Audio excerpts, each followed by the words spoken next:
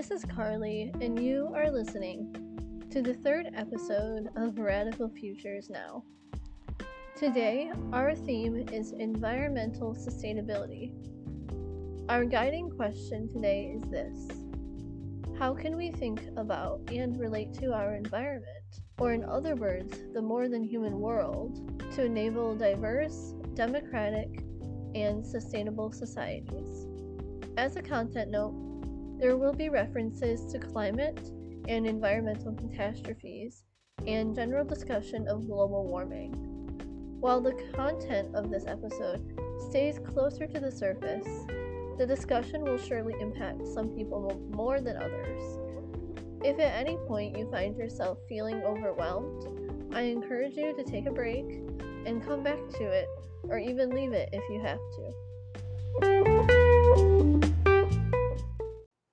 In the introduction episode, I talked about the definitions of diversity and democracy more at length, but I did not get the chance to delve into the definition of sustainability.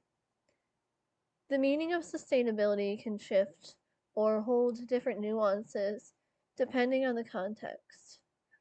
For the purpose of this podcast, I am thinking about the term in a complex and systemic way. Thinking about sustainability at a societal level, authors Kavanaugh and Mander of a 2004 article called 10 Principles for Sustainable Societies suggest that sustainable societies have the following three characteristics. 1. They should not exploit resources faster than they can regenerate them. 2. Their resource consumption should not exceed rates of renewal. And 3. Pollution and waste should be able to harmlessly be absorbed into the environment. While this definition is specifically relevant to human relationship with the environment, and one that I think is important to think about for that reason, I also find it valuable to think about sustainability in more simplistic terms. A way that I might do that is through the question, what can we do to ensure the possibility of life for as many creatures as possible for as long as possible? As far as I can perceive, the norm of the society that I am a part of does not even begin to take that question into consideration. And while there is a great urgency for massive systemic changes to take place, it is in recognizing the ways in which I can exercise my own agency to think and act in contradiction to the norm that allows me to feel empowered to fight for the world we desperately need. As I find myself reflecting on the ideas shared in this episode, I feel compelled to share a little more about myself and what has brought me to my present understanding. At the outset of my original project, I had hoped to create a zine that explored the relationship of my family to the land where I grew up. This felt significant to me because I grew up on the street shared by my maternal grandparents, my maternal grandfather's sister and her husband, their daughter, and my mother's sister with her husband and children. This was the same street that my mother grew up on, and her father, and his father, who was the son of the first in our family to come there after having lived in Toledo, Ohio. This street is in the town that was once covered mostly by water, and before my family settled there, that water had been drained by the longer established and currently most successful farming families to increase acreage for farming. I still have so many questions, as it seems that those people who made this choice were well aware after draining the lake that the land beneath it was not ideal for their farming needs, seeing as how my family landed there eventually. When I learned about this, I found it fascinating because the name of the town has the word lake in it, despite not having a permanent lake of any kind. Since the land is still lower in elevation than surrounding areas, during really heavy rain, there are particular areas that will flood more than others. Presently, there is a disappearing lake very nearby the land my family has historically farmed, where during heavy rainfall there can gather enough water to create a tide. I have a distinct memory of the field across from the house my parents rented until I was in the fourth grade, which is the field that my great aunt and uncle farmed until their death within the past 5 to 10 years. After a couple days of particularly heavy rain, there were people who literally took a boat out on the water that was covering the field. When I looked into the history of the town, I discovered that where my family settled was closest to the last known and recognized settlement of indigenous peoples in the area. I still have a lot to learn about what happened to make my family quit farming, but from what I can tell, I have to guess that their failure is related to the suitability of the land compared to other areas of the town. Was the draining of the lake, a lake that was once full of life that sustained the local indigenous people, an effort to starve them out, to force them to leave, or to integrate with the locals?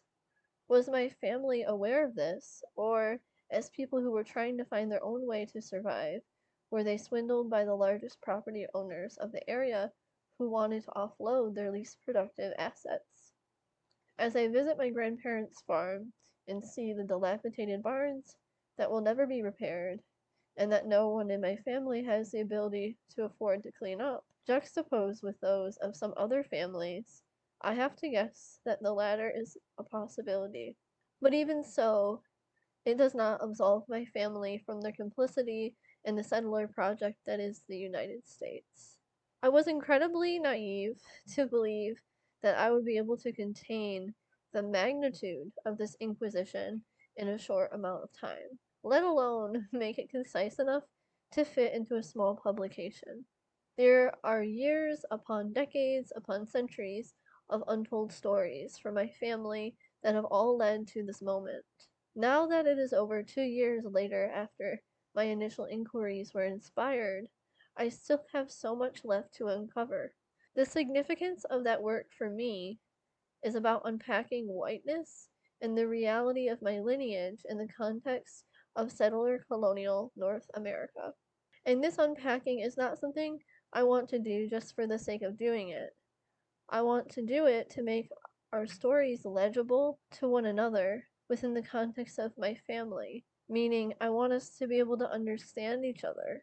As so many of us suffer from undiagnosed chronic illness and other health conditions that seem to stem from, or are at the very least exacerbated by, environmental toxins, we continue to be failed by our government and medical systems.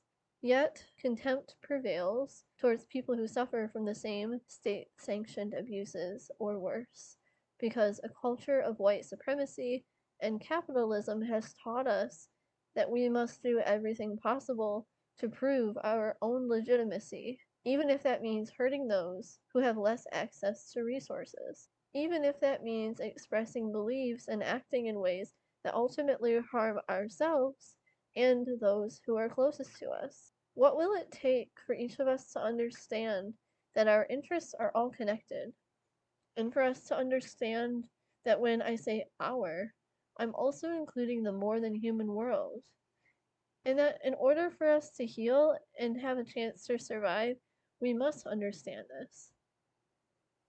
I do not have the answers to these questions, but this is my starting point when I think about the significance of this theme of environmental sustainability.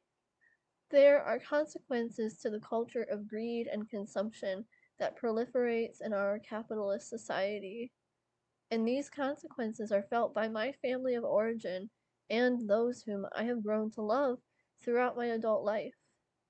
In saying this, however, I want to be clear that my family is still immensely privileged, and the fact that the living generations of my family are not able to understand the ways that life is connected to water and the earth is evidence of the ways that the privilege our whiteness affords us has allowed us the ability to ignore for so long what becomes abundantly more clear every day. The window of ignorance is closing fast and hard and painfully. But indigenous people have already felt this for generations, as well as other communities which are disproportionately not wealthy and not white, as they have been pushed to live in the places that no one else wants to live. I want to also point out the reason I'm saying we, as I refer to the background, attitudes, and perspectives of my family of origin. I want to be clear that I do not willingly subscribe to an attitude of white supremacy, but white supremacy culture is more than that. I'm still trying to learn about this every day, but for now, I can say that what has become clear to me throughout my investigations of family history and the history of my hometown is that these histories have created the opportunity for me to have lived most of my life in an environment where racism and ignorance towards experiences different from my own are rewarded. And regardless of what my aspirations are, this is the web that I'm working my way out of. New layers are revealed to me all of the time.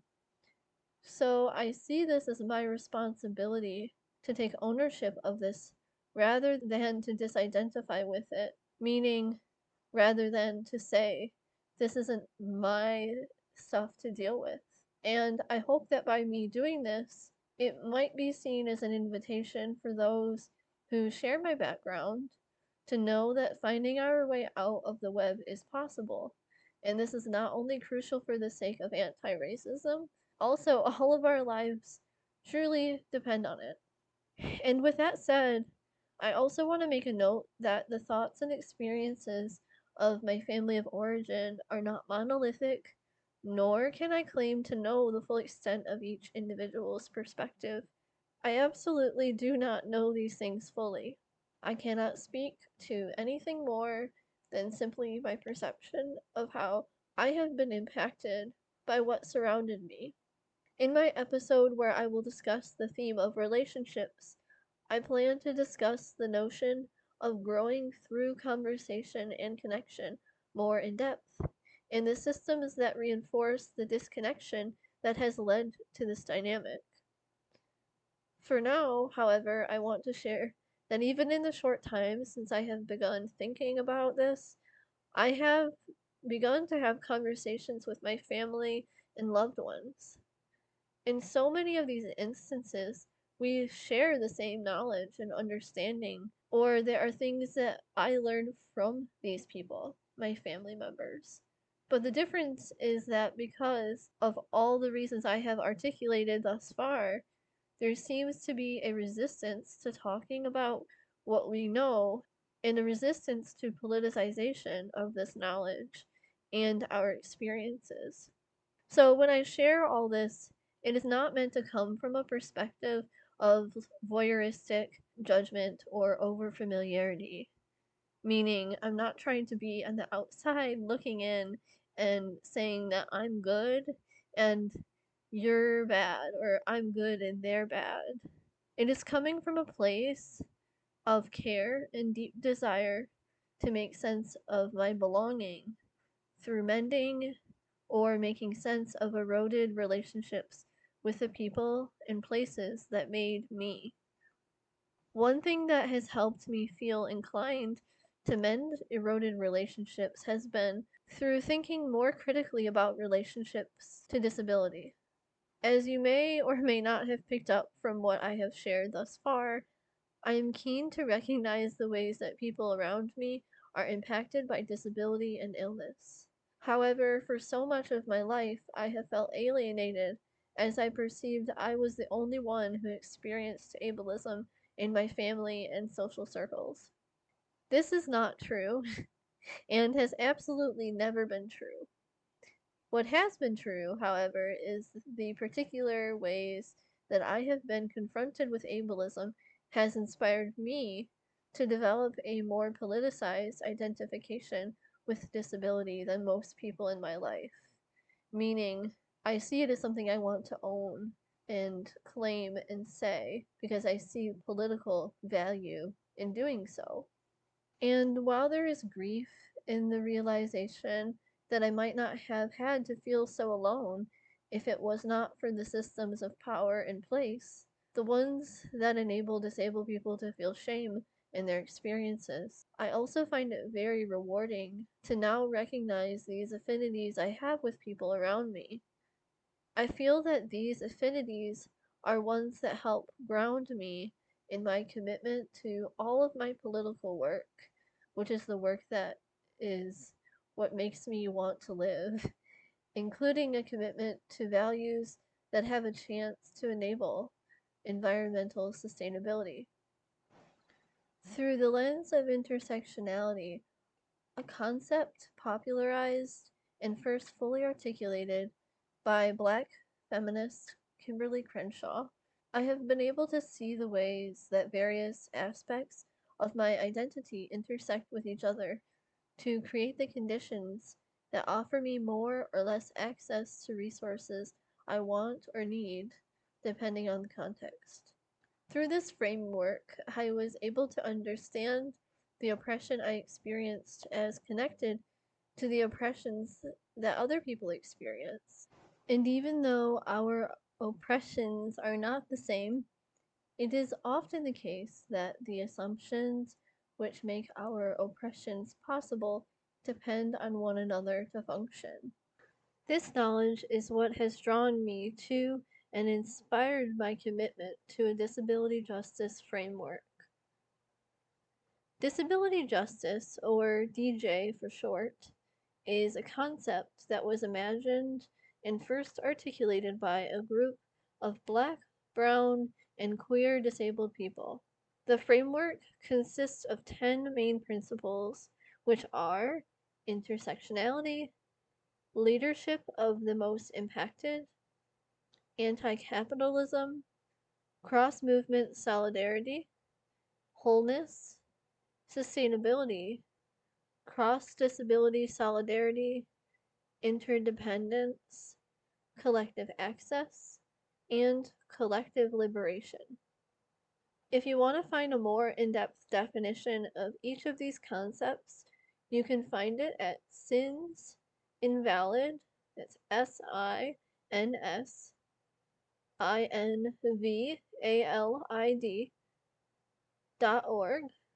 and a link for this will be shared at the end of the transcript of this episode, which can be found in the episode description. I wanted to share these, however, so I can highlight the ways in which I see DJ as compatible with a commitment to fighting for environmental sustainability. Each principle of disability justice seems to be what is so clearly necessary if we hope to sustain a world that is hospitable to life of any kind. Those who are the most impacted by the harms of our prevailing systems must be at the forefront of our imaginings. And as will be discussed in my next episode, to quote my comrade Irene Inani, this includes the water, the soil, and the bees, as well as oppressed humans and other living and non-living creatures.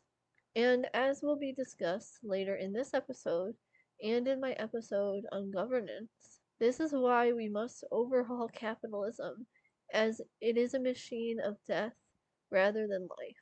In order for us to achieve collective liberation, we must live in a sustainable society, and in order for that to be achieved, the work of our movements must be done sustainably, because the work of our movements is what will constitute the worlds ahead.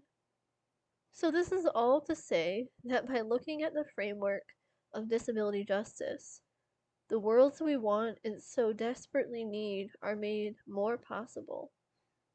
The Combahee River Collective, a collective of radical Black feminists, suggests that the liberation of Black women would necessitate the liberation of all people, since it would require the destruction of all systems of oppression, which means that none of us can truly be free until Black women are free.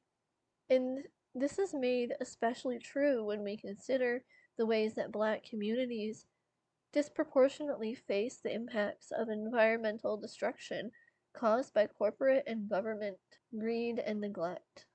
And when we consider the ways that this so deeply implicates sexism and ableism, as well as other forms of oppression, it only makes it more clear the ways in which all of our struggles are connected.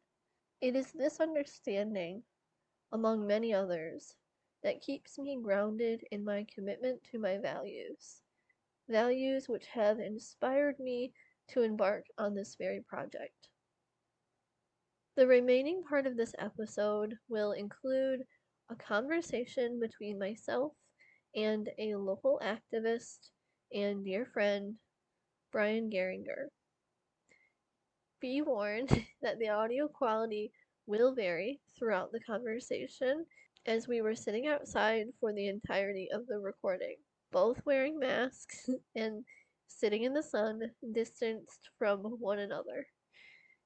You will be able to clearly hear that we live near an airport, and while the sounds can at times be somewhat obnoxious, I think that it sets an interesting tone for context to ground us in place as we are sitting in a yard in the city we both live in, Ypsilanti, only about a block away from where our friendship began, at a city council meeting advocating against a development that was proposed back in 2017. While this is mentioned briefly during our conversation, we do not go much into detail, but upon being reminded of this, I am again grounded in the reasons why I wanted to talk with Brian in the first place. If it was not for this development and the stakes that it posed to an area of local wildlife, I would likely not have had the opportunity to get to know Brian or his passions for some of the things that we discuss. And as always, there's so much more to discuss than we were able to get into.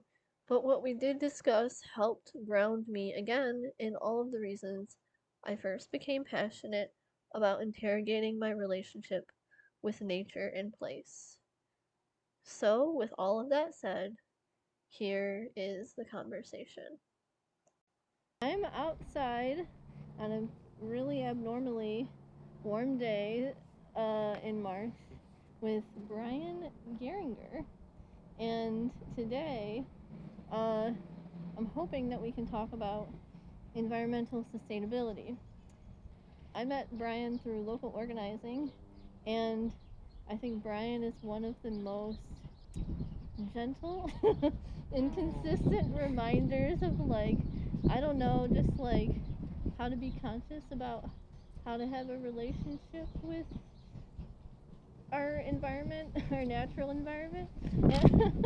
And so I like talking to you, Brian. So and yeah, and I also feel like this is like the topic that I struggle with most, just because it feels so big and intimidating to me. Like, I mean, the topic I struggle with most that is like relevant to like my coursework. Would you like to introduce yourself with anything that you want to share with an audience who might listen to this?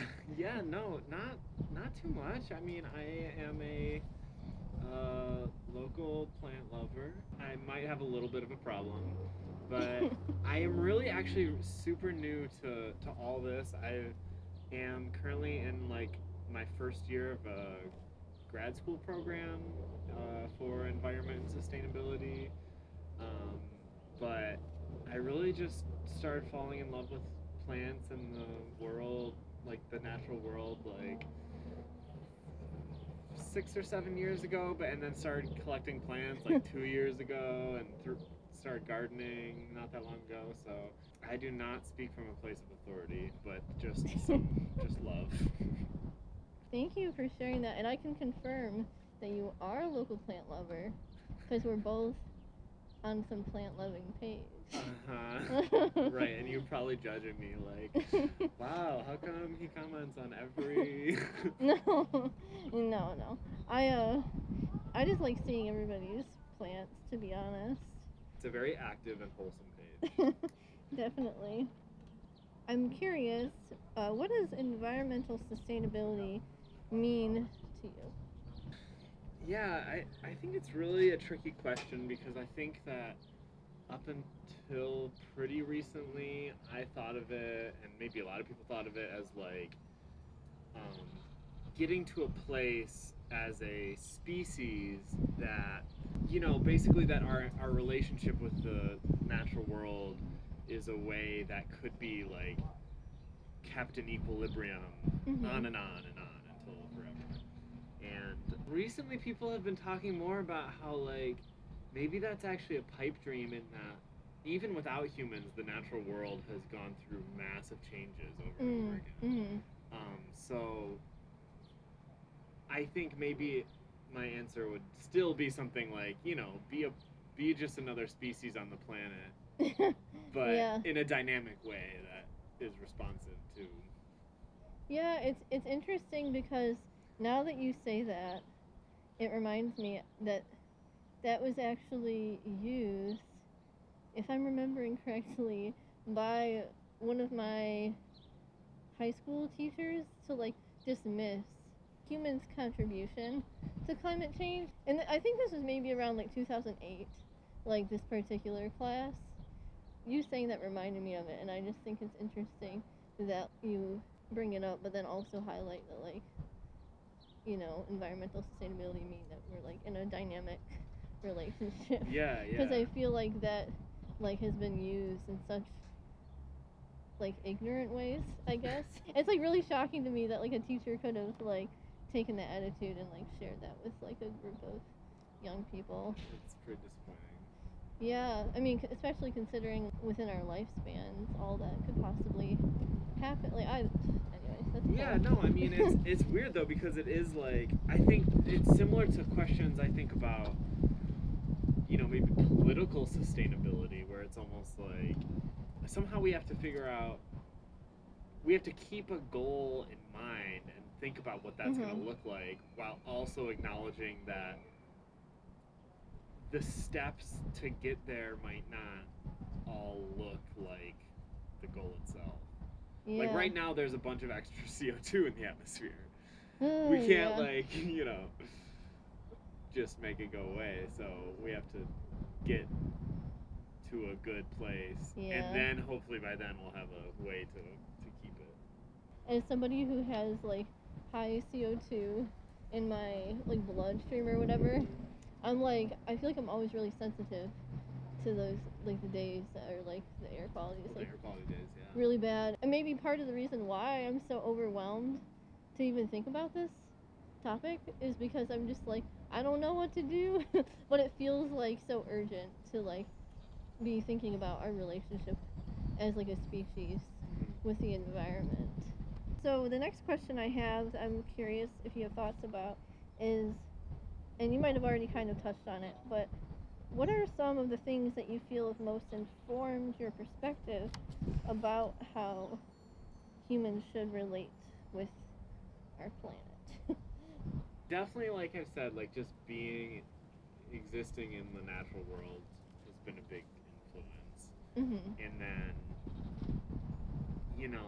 even though it's so artificial in a way, like interacting and living Mhm. in communion with plants is a big thing. But I don't know, there's so many aspects to it that I feel like a lot of Mhm. like different aspects will have different aha moments or whatever. I saw a picture of you in your tree in your backyard the other day. And I feel like it embodied your spirit. It was in your backyard, right? Yeah, yeah, yeah. Yeah, okay. I was Well, like, dang, like, it just gave me a whole new perspective on that tree. Trees are like freaking massive. yeah. I live on a hill of some sort, and that's where we're recording this currently. And yeah, this place has given me a different relationship with thinking about trees because I'm more level with like the mid area of a lot of trees and can also see over. If you look that way, you can see that it dips down to go to the river, but then you can see the water tower, so you can see the tops of lots of trees. And in different parts of the day, it gives you different perspectives and angles. I just think a lot about trees. Yeah. How much they've been through and how resilient they are, and yet we just cut them down. We cut them down so easily. Yeah. I have one more thing to say. I think I should maybe mention at some point that I am super privileged. I know a lot of people come to environmental awareness because it's forced upon them, whether it's lack of resources or changing climate or whatever. One thing I think that was big for me was the Dakota Access Pipeline protests, because I think I was just starting to think more about protests and direct action and how that worked, and then just to connect the dots with how huge of a thing one pipeline is, and how, I mean, just seeing the protesters on the reservation, who have just, who connect water to life and connect all these dots so fluently was big. I'm glad you brought that up. There's been so many of those more broadcasted in the time that I've become more activated around politics, but I haven't really gotten too involved in those sorts of actions. Well, I mean, you were involved in International Village, which yeah, is an you're right, and that is issue. environmental. Yeah. What was significant about that? Well, I mean, other than just that it's more. a big, natural kind of wild space. Ypsi is one of the only cities in the state, I think, with a uninterrupted parkway, going all the way through it. So that would stop that. I wanted to say, for context for the audience, International Village. Not going to get into this right now fully, but it is interesting to think about us meeting through this, which it was a local. There was a development that was proposed for a big plot of land that is, well, for one, there's a native burial ground, and also has a lot of wildlife. The proposal that was being offered, it just kind of put all of that at stake, I guess, to summarize it. I'm glad that you brought that up. I say this all the time, oh, everything's connected, but sometimes it really, you have to be reminded of how connected everything is, because the thing that I was thinking about when you were talking about the Dakota Access Pipeline, I was thinking about the connection to disability justice, because a lot of times people see everything as so separate, but it's the people who are impacted by that, the stakes of the pipeline being put in, and what threat that poses to the community by threatening the quality of the water. It's these people's lives. It's connected to disability, because it causes illness and makes it harder for people to live. I mean, I don't want to say that's inherent in disability, but when it comes to these deliberate actions by the government, I think it is important to frame it that way, because it's harm that can be prevented. Yeah. It doesn't have to happen. Right. And just being disabled in our society, there's not resources for people, but especially for indigenous people. Just thinking about how everything is connected. Yeah, and I mean, we're getting into environmental justice. That pipeline, the site at which it was going through, well, the protest site, they were actually planning to build it in a different spot. They were planning to build it through a white town or city or whatever. Oh, right. And so it's also an issue of how, who has political power to get these things out. And then, and then on the flip side, it's once there is environmental harm in the community that's also harm to humans, then property values go down, and then poor and minority communities have to live in those places because there's nowhere else to go. Yeah, and capitalism dictates it as just that's just the it's just the free market. What relationship do you think exists between environmental sustainability and having a diverse and democratic society? So I guess my first pass is that I think the common ground I'm seeing here is hierarchy. Hierarchy tends to breed social division, so it's rich versus poor, but then it's also white versus black and versus other marginalized Mhm. races, and then it's also what country are you from, and gender hierarchies. I think are all sort of like, once you have one, it's easier to have the other. So like Mhm. right now we have an extremely unequal society on all those fronts. And Mhm. then at the same time, the hierarchical model is also a really good one for like extremely harmful extraction of resources and Yeah. just like destruction, Mhm. basically just destruction. And yeah, like unfortunately, it's like white culture is all about death and destruction. Is kind of like a natural conclusion to that. But like, so obviously, Yeah. then the flip side is like more egalitarian setups for society would hopefully breed diversity of, if everyone has power, then like, power Mhm. has diversity much more than it does now. And Mhm. also hopefully that would be a less destructive extractive setup too. I think we have to be careful about it. It doesn't necessarily mean that we're gonna just solve climate change if we get Yeah. rid of hierarchy, but also I think we will, though, in a way. I mean, thinking about like where we Mhm. are right now with climate change, just for an example, it's like ExxonMobil found out that, or Exxon, I should say, found out that climate change or global warming was happening, and that it was anthropogenic, so it was caused by humans, Mhm. in like the 70s or earlier, Mhm. like really early. And so, like, Yeah. if that had been not a powerful hierarchical, if they hadn't been powerful in that hierarchical sense, if they were just like a Mhm. squad of cool humans being like, "Hey, what's going on with the oceans? Oh shit," then we would probably have started fighting global warming way earlier.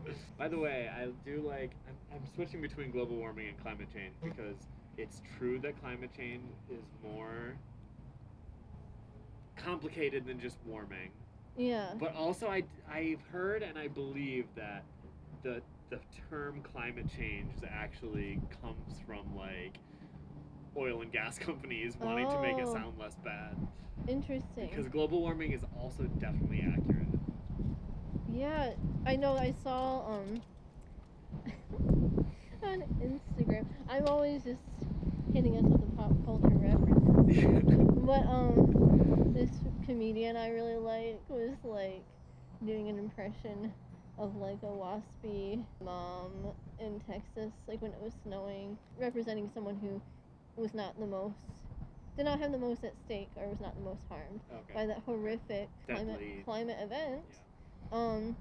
But it was just like, I mean, it's snowing outside. Like they say global warming, you know. Oh It's yeah, just yeah. like, I mean, I don't know. I've only driven through the top of Texas, stopped at a hotel and had a Texas-shaped waffle. So I don't really have like a lot of I experience don't know. I think it with. sounds like you know Texas through and through. What I imagine there's people who are like saying that, you know, who aren't the ones who are most impacted by how devastating those climate events are. I guess I just say that because it's just, to me, I know the comedian, you know, it's a joke, you know, it's humor, but it's also just speaking to like the ways that we have been manipulated Mm-hmm. by, you know, power Mm-hmm. to just not take it as seriously, or Mm-hmm. to think like there's an entitlement to just continuing on with whatever our whims are. And I say our because I mean I'm white. I come from this, you know, mentality.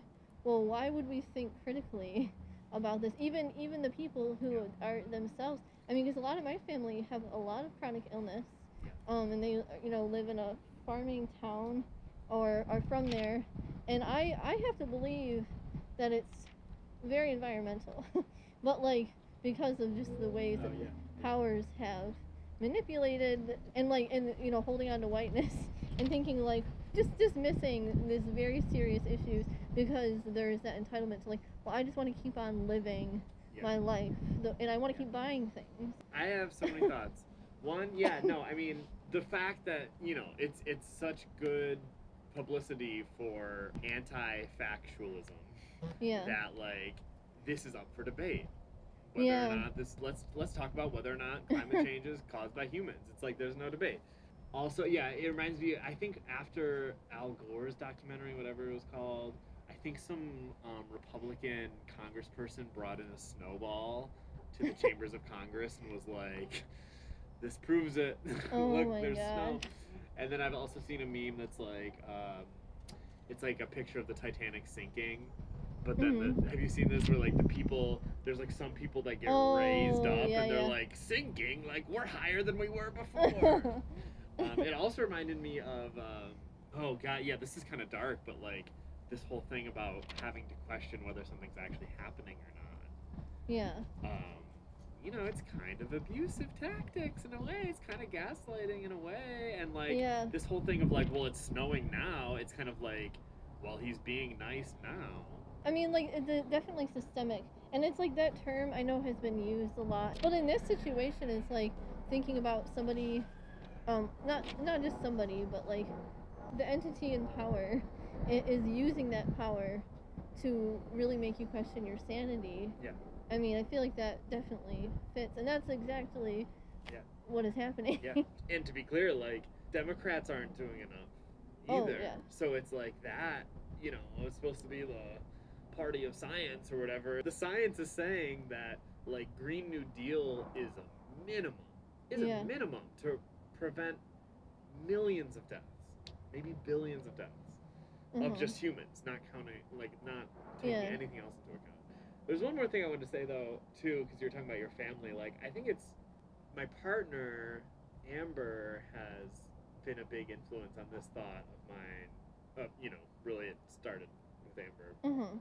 That it's also like we have to be really careful, I think, about whose job it is to like fix climate change. Another like trick of the people who are causing all this destruction, Mhm. a big trick is to be like, oh, what's your like your ecological footprint? Like you, the individual, the poor person in Ohio, like what can you do differently? Could you stop and like, you know, don't get me wrong. I think it's good for people to transition away from eating meat, for example. Or especially beef. Like that's probably Yeah. a good with probably some serious exceptions to that also because Yeah. you know, indigenous people ate meat for millennia and Yeah. the world was fine. But it's also like, you know, I think it's really good and helpful to think, you know, like punch up kind of thing. It's like Yeah. we have had beef subsidies in this country for decades. Like, how about you just remove those, and all of a sudden, like, beef is that much more expensive because that's the actual, you know, people who believe in capitalism. It's like that's the actual price of it, and yet. Yeah. I don't know much about that, but yeah, and corn subsidies, which I think a lot of corn is fed to beef. Oh yeah, like is used in the factory farming system. Yeah, I don't know. I like watched a documentary once and I turned vegetarian. Tried vegan, but then I just didn't eat anything because I didn't know what to make. I learned a lot, but I feel like I need to really be doing some more re-education. Cause when I saw it, I was like, oh, this just makes sense. Yeah, and I was just like, okay, well, like, what can I do? Okay, real easy. Stop eating meat. I think I need to do some more continuous education to remind myself and really ground myself and like why. Right now, I'm currently doing what did I call it? I don't eat meat unless it's gonna go in the trash. Freegan? Yeah, freegan. There we go. Yeah. Or somebody makes it and then it's like if there would be leftovers that no one would eat, like I will eat it. And it's been great, but like I've not been buying meat. And I think it's interesting cuz ever since I stopped eating meat, it's just like I definitely don't want to be like overstating my power or whatever, but it's just like over the years it's like, you know, my family has started to reduce it from their diet, you know, and then at holidays people making different things and just realizing, oh, we don't actually yeah. I mean, part of it might just be that you're like, you know, because I'm like, you know, I think we should not put it on individuals to do these things, but at the same time, I'm trying to reduce my meat intake, so it's like a weird balancing act. One thing might even just be like you're preparing yourself for the future in which you can't eat that much meat, like I Yeah. doubt in 20 years it's gonna be a reality for many people that they're eating meat like for every meal, you know, like which is so Yeah. normal now. I haven't thought much about that, but Yeah, yeah, but I mean the basic thing that it's like for cows, I think it's basically like it takes 10 times the food to make oh, a cow meal than it does to just if you just ate the plants itself. So like yeah. more land in the U.S. is used to grow food to feed to livestock than it is to Oh, grow food to feed to humans. Similar. Sorry, I've been on this one recently where people say like soy production is actually really harmful. It's oh, one of the reasons they destroyed the Amazon, and uh-huh. that is absolutely terrible. So they're like, so be careful about tofu too. It's like, well, where is the primary place that soy is going? It's going to feed cows. And then of course, sorry, I'm just ranting Don't now. apologize. But like like, we have to be careful with vegetarianism and veganism too, because then there's like palm oil and even like Mm-hmm. coffee and chocolate, even though we don't want to talk about it because we love coffee and chocolate and we love palm oil. It's in everything, but like palm oil is like destroying the what is it? I think it's the mangrove forests in like Southeast Asia, Wow. and those are so critical. Those are like one of those things that are just like Uh-huh. you do so much damage for every one like acre of forest you remove. It's like 100-fold in bad outcomes for the people, for the it stops Wow. the storms from Yeah, destroying the islands and et I cetera, et need cetera. to do some more learning about about that because I mean I've heard it, but that's another thing is like where to access the information, but then also because yeah I guess like I'm just thinking about how like I see stuff on social media, but it's just like it's everything is urgent right now, Yeah, and it's so overwhelming and incapacitating. yeah, So I end up just picking a thing yeah, that I'm like I know that this is gonna have some kind of positive contribution, and I stick to that. I mean, and I guess like because one of my questions, and you kind of already talked about it, but it was just like, yeah, I had like, what do you think the role of the individual is in yeah, efforts yeah. towards environmental sustainability, and how significant do you feel this role is? And you basically already answered it, but it's just like I just think about it a lot. So I think it depends on who we're talking about. Like people who are not privileged, who are Mhm. marginalized, who are oppressed by our Mhm. systems and people, I think the best thing those communities can do is prepare. In terms of like more privileged people and also less privileged people that also are fucking heroes and want to also contribute their Mhm. effort and time, I'm convinced that the absolute best thing anyone can do with Mhm. themselves is political action. Well, I think maybe something that's frustrating to me so much about like rich white people is that, especially like boomers, like they just don't do anything. Mhm. And like the better ones are like, we're gonna buy solar panels, and it's like, cool. Why don't you like elect someone who's gonna get the Green New Deal into office at least, and at most go Yeah. to like the Dakota Access Pipeline Yeah. protests and stand in front of the bulldozers and the cops with your old white asses, like Yeah, I you know, mean, because that it's clear that like power responds yeah, differently to them in a way that is much more kind. yeah, and yeah, Yeah. and just like the power, like systemic power, is so much stronger than individual power. So it's like, yeah, you can stop eating meat forever, and that's awesome. Or just like one Congress could like eliminate the beef subsidy, and it Mm. would do millions of times more good. What do you see as the largest cultural barriers to broad shifts towards environmental sustainability? And I feel like we already like talked about Mm, this, but I guess yeah, I don't.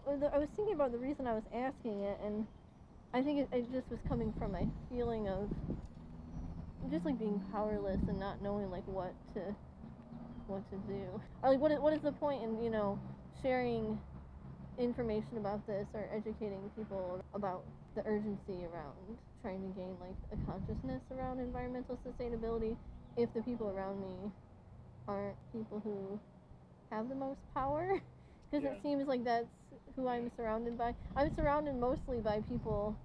I mean, aside from we are next to Ann Arbor, Yeah. so it's like that's a thing. But I'm not like I'm not from Ann Arbor, and like most of the people in my life who I'm close with are victims of environmental destruction, more so than the people who Yeah. are perpetrators of Yeah. it, I Yeah. suppose.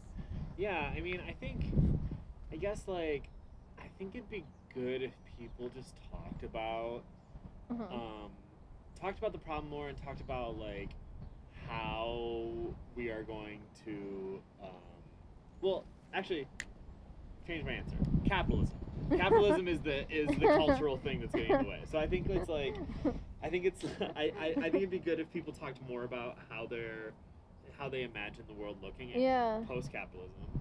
I definitely think of Autumn Brown and Adrienne Marie Brown's podcast, Oh, How to yeah. Survive the End of the World. I haven't actually listened to it in a while, but they have an episode earlier on that's like, Uh-huh. they're like laughing and joking about like, what are you gonna miss about capitalism? And it's like, that's great. That's such a good conversation to be having. Thinking about the issue itself and like the urgency, I think that there's like a need for us to really get clear about the fact that like we are already Uh-huh. like the system takes decades to respond to what we've done. We're already seeing extreme weather events at a huge increase, and we're already seeing climate refugees from droughts and from the Marshall Islands are like underwater. That's already happening. My companion Jared is currently helping his friend who their whole city was like underwater. He's helping him fix his house right now. Midland? Midland, yeah. I'm just thinking about Nice. I just wanted to say, because that, just a neglect of infrastructure, a neglect of, it's all connected to me, I guess. I'm just thinking, it is right here. It's everywhere, I think. Yeah.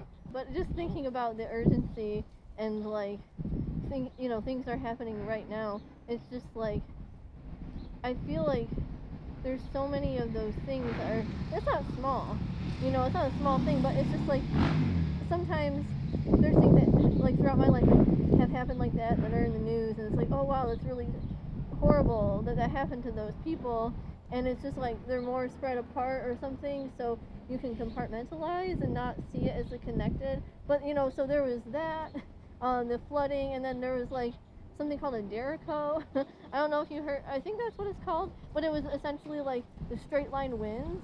I like follow someone on Twitter who is in like Illinois. It almost got to us, and it like destroyed their whole town. It just like leveled shit. I don't fully understand, but basically it's all these things are because of the climate change. I mean, I say like climate catastrophes. Like I don't know. Just like these climate catastrophes are definitely connected to like the human relationship with Earth, and so I don't want to be like, oh, that this horrible thing happened to you.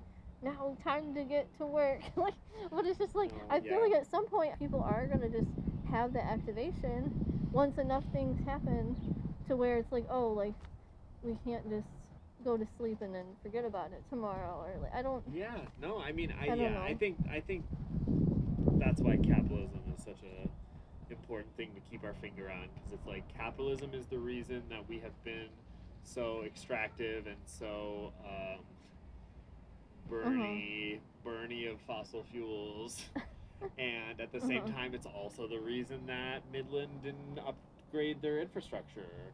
What, if anything, grounds you in intention as you work to enable more ecologically sustainable practices?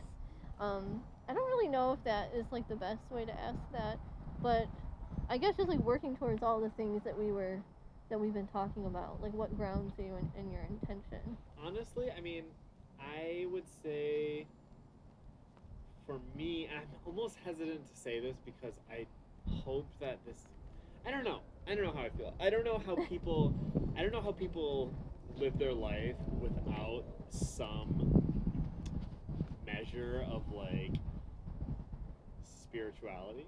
Mhm. But at the same time, like it's not something I don't have many like rites or rituals that I undergo or anything like Mhm. that. But I do have a very deeply held and felt belief in like the value of life, which is why playing with plants and being friends with plants is so interesting. And one of the reasons it's so interesting, I mean, just even thinking about like, Yeah. oh, I just like took a clipping of this plant and now it's another plant. And like, how does that work? But it's clearly alive. Like, they're all Yeah. clearly alive. We're friends. Sometimes maybe I'm their enemy at some points, but you know, it's this and it's fascism. Like climate change and fascism Mhm. are the two things, and they're obviously related. We know Mhm. ecofascism is a real thing, um, but like, there's nothing that threatens Mhm. life more. And I mean, there's also this whole thing of like, there have been events in Earth history that have killed like 90% of all species. And so, maybe it's cool if that happens. I mean, that's what some people say. It's like, oh, get rid of humans or whatever, and then like let Yeah. life do its thing. I'm just like, it's hard. I don't want to be anthropocentric, but I'm also like, humans are cool in some ways.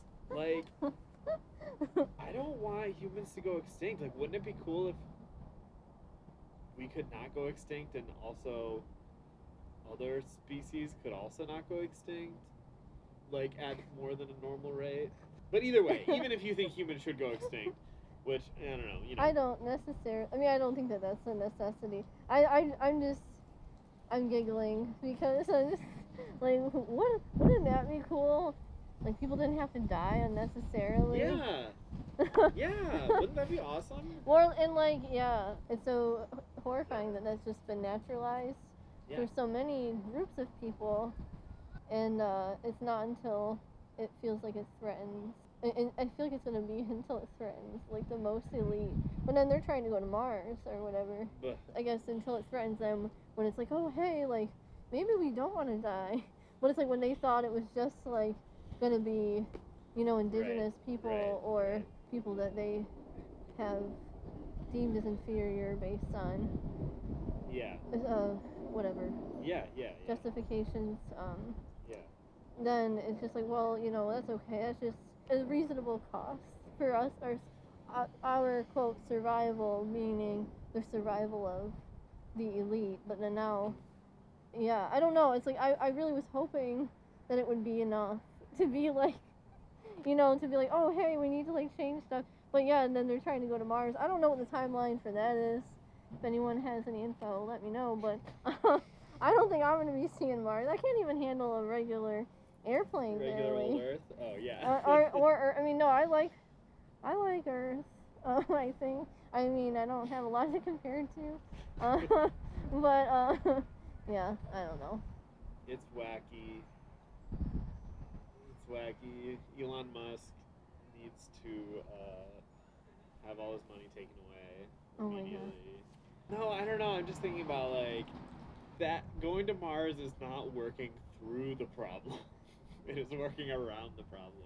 Also, it's like I don't know what people think about Mars. It's like we are destroying Earth, but like, can you imagine? Like, it's gonna be a minute before we get to Mars level Oh inhospitable. Like, yeah. I don't know. I don't really know what their end game is. They're some major form of escapism, I guess. Yeah, yeah. But I do like your original answer to that question. What grounds you? I forget exactly how you said it, but just a regard for life or like a I think I valuing of like life. regard better than value actually, because Oh. value, ugh, yeah, value is such a capitalistic intonation or whatever. But Yeah, I guess so. I never really thought of that. I mean, because it's like I have values, but like, yeah, yeah, but I hear you. Yeah, it's hard. Capitalism has tainted so many yeah, yeah, things that could just be okay. yeah, yeah, Otherwise, yeah. Yeah, I agree. Well, I like that. I like that answer, and I like having the opportunity to talk with you. And I guess before I stop recording, Yeah. I want to make sure. Is there anything else? Any closing thoughts or anything that you feel like you had hoped to say that you didn't have the chance to say? Yeah, I hope people have the chance to enjoy the sunshine and enjoy the snow, depending on when you are in the time space continuum. And I just want to thank you for, yeah, hearing my random opinions on stuff. I appreciate it. Thank you so much, Appreciate you. Brian. So, there it is, our conversation. Before sharing my closing thoughts, I want to take a moment to create space for a collective, deep breath.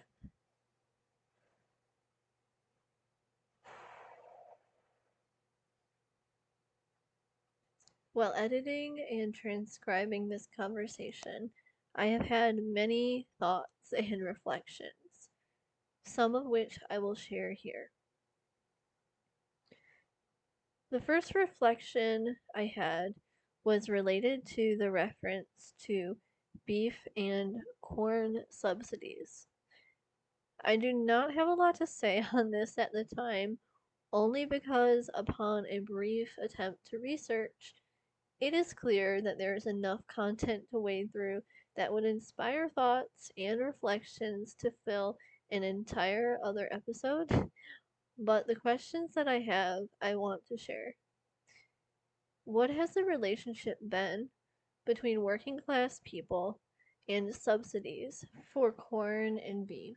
Has this impacted the attitudes of my family and the people from where I grew up towards government and political parties in the United States? If so, to what extent? As I said, I do not have the answers, but believe that I will be investigating this further for myself in hopes that it will further illuminate nuances of the observations I have made thus far. My second reflection is this. At a few points, Brian referenced the Dakota Access Pipeline and the protests that have surrounded it over the past several years. For those who are unfamiliar, here is an excerpt from a write up about the pipeline from Earth Justice. They say the Dakota Access Pipeline Project, also known as Bakken Oil Pipeline, would extend 1,168 miles across North Dakota, South Dakota, Iowa, and Illinois, crossing through communities, farms, tribal land, sensitive natural areas, and wildlife habitat. The pipeline would carry crude oil from the Bakken oil fields in North Dakota to Illinois, where it will link with another pipeline that will transport the oil to terminals and refineries along the Gulf of Mexico. That's the end of the quote. During the conversation, I felt disappointed in myself that it had been so long since having kept updated on the current events surrounding the pipeline. Since then, I have learned that after years and years of protest from the Standing Rock Sioux tribe, the pipeline is functioning, and the Biden administration refuses to shut it down during the current environmental review being conducted. As always, the protest of this pipeline has been about the risk it poses to the environment, meaning the risk it poses to life. Added to the description I just stated of where it is also important to highlight that it runs through the Mississippi River. If the pipeline breaks, as pipelines do, the results will be devastating, as the crude oil contaminates a huge water source in the land mostly inhabited by indigenous people. In the conversation earlier, I discussed the idea of forgetting in relation to climate or environmental catastrophes. In reflecting on these things, it has made me think about the fact that for those who are most immediately and directly impacted by these threats to the environment, there is no forgetting, but also our starting points of how we think about our relationship with the environment impacts how we know and understand these threats. My perspective of what I shared is one that I don't expect to be shared by people from different backgrounds from myself. As Brian pointed out in our conversation, Indigenous people of this continent have a history of connecting life to land and to water. And this connection is true whether or not we recognize it. If we have a regard for and commitment to life, it is our responsibility to make this connection clear.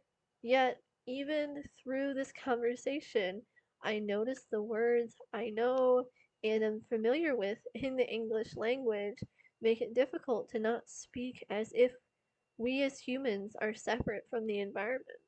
I notice now the ways in which I have often failed to fully interrogate the origins of the language I use to express ideas that I find important and how this impacts the ways that messages are or are not received by those I am attempting to share them with. I doubt that I will be able to make major shifts before the conclusion of this project, but I do think that it is important to recognize. Capitalism is embedded in the web I'm trying to find my way out of, but I'm still trying to find my way out.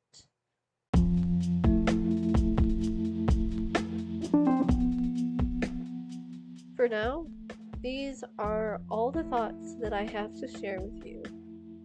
I appreciate your time and attention if you have listened this far, and I hope that you will check out the rest of my episodes once they are published, as they will very much connect to this theme as well as the theme of education.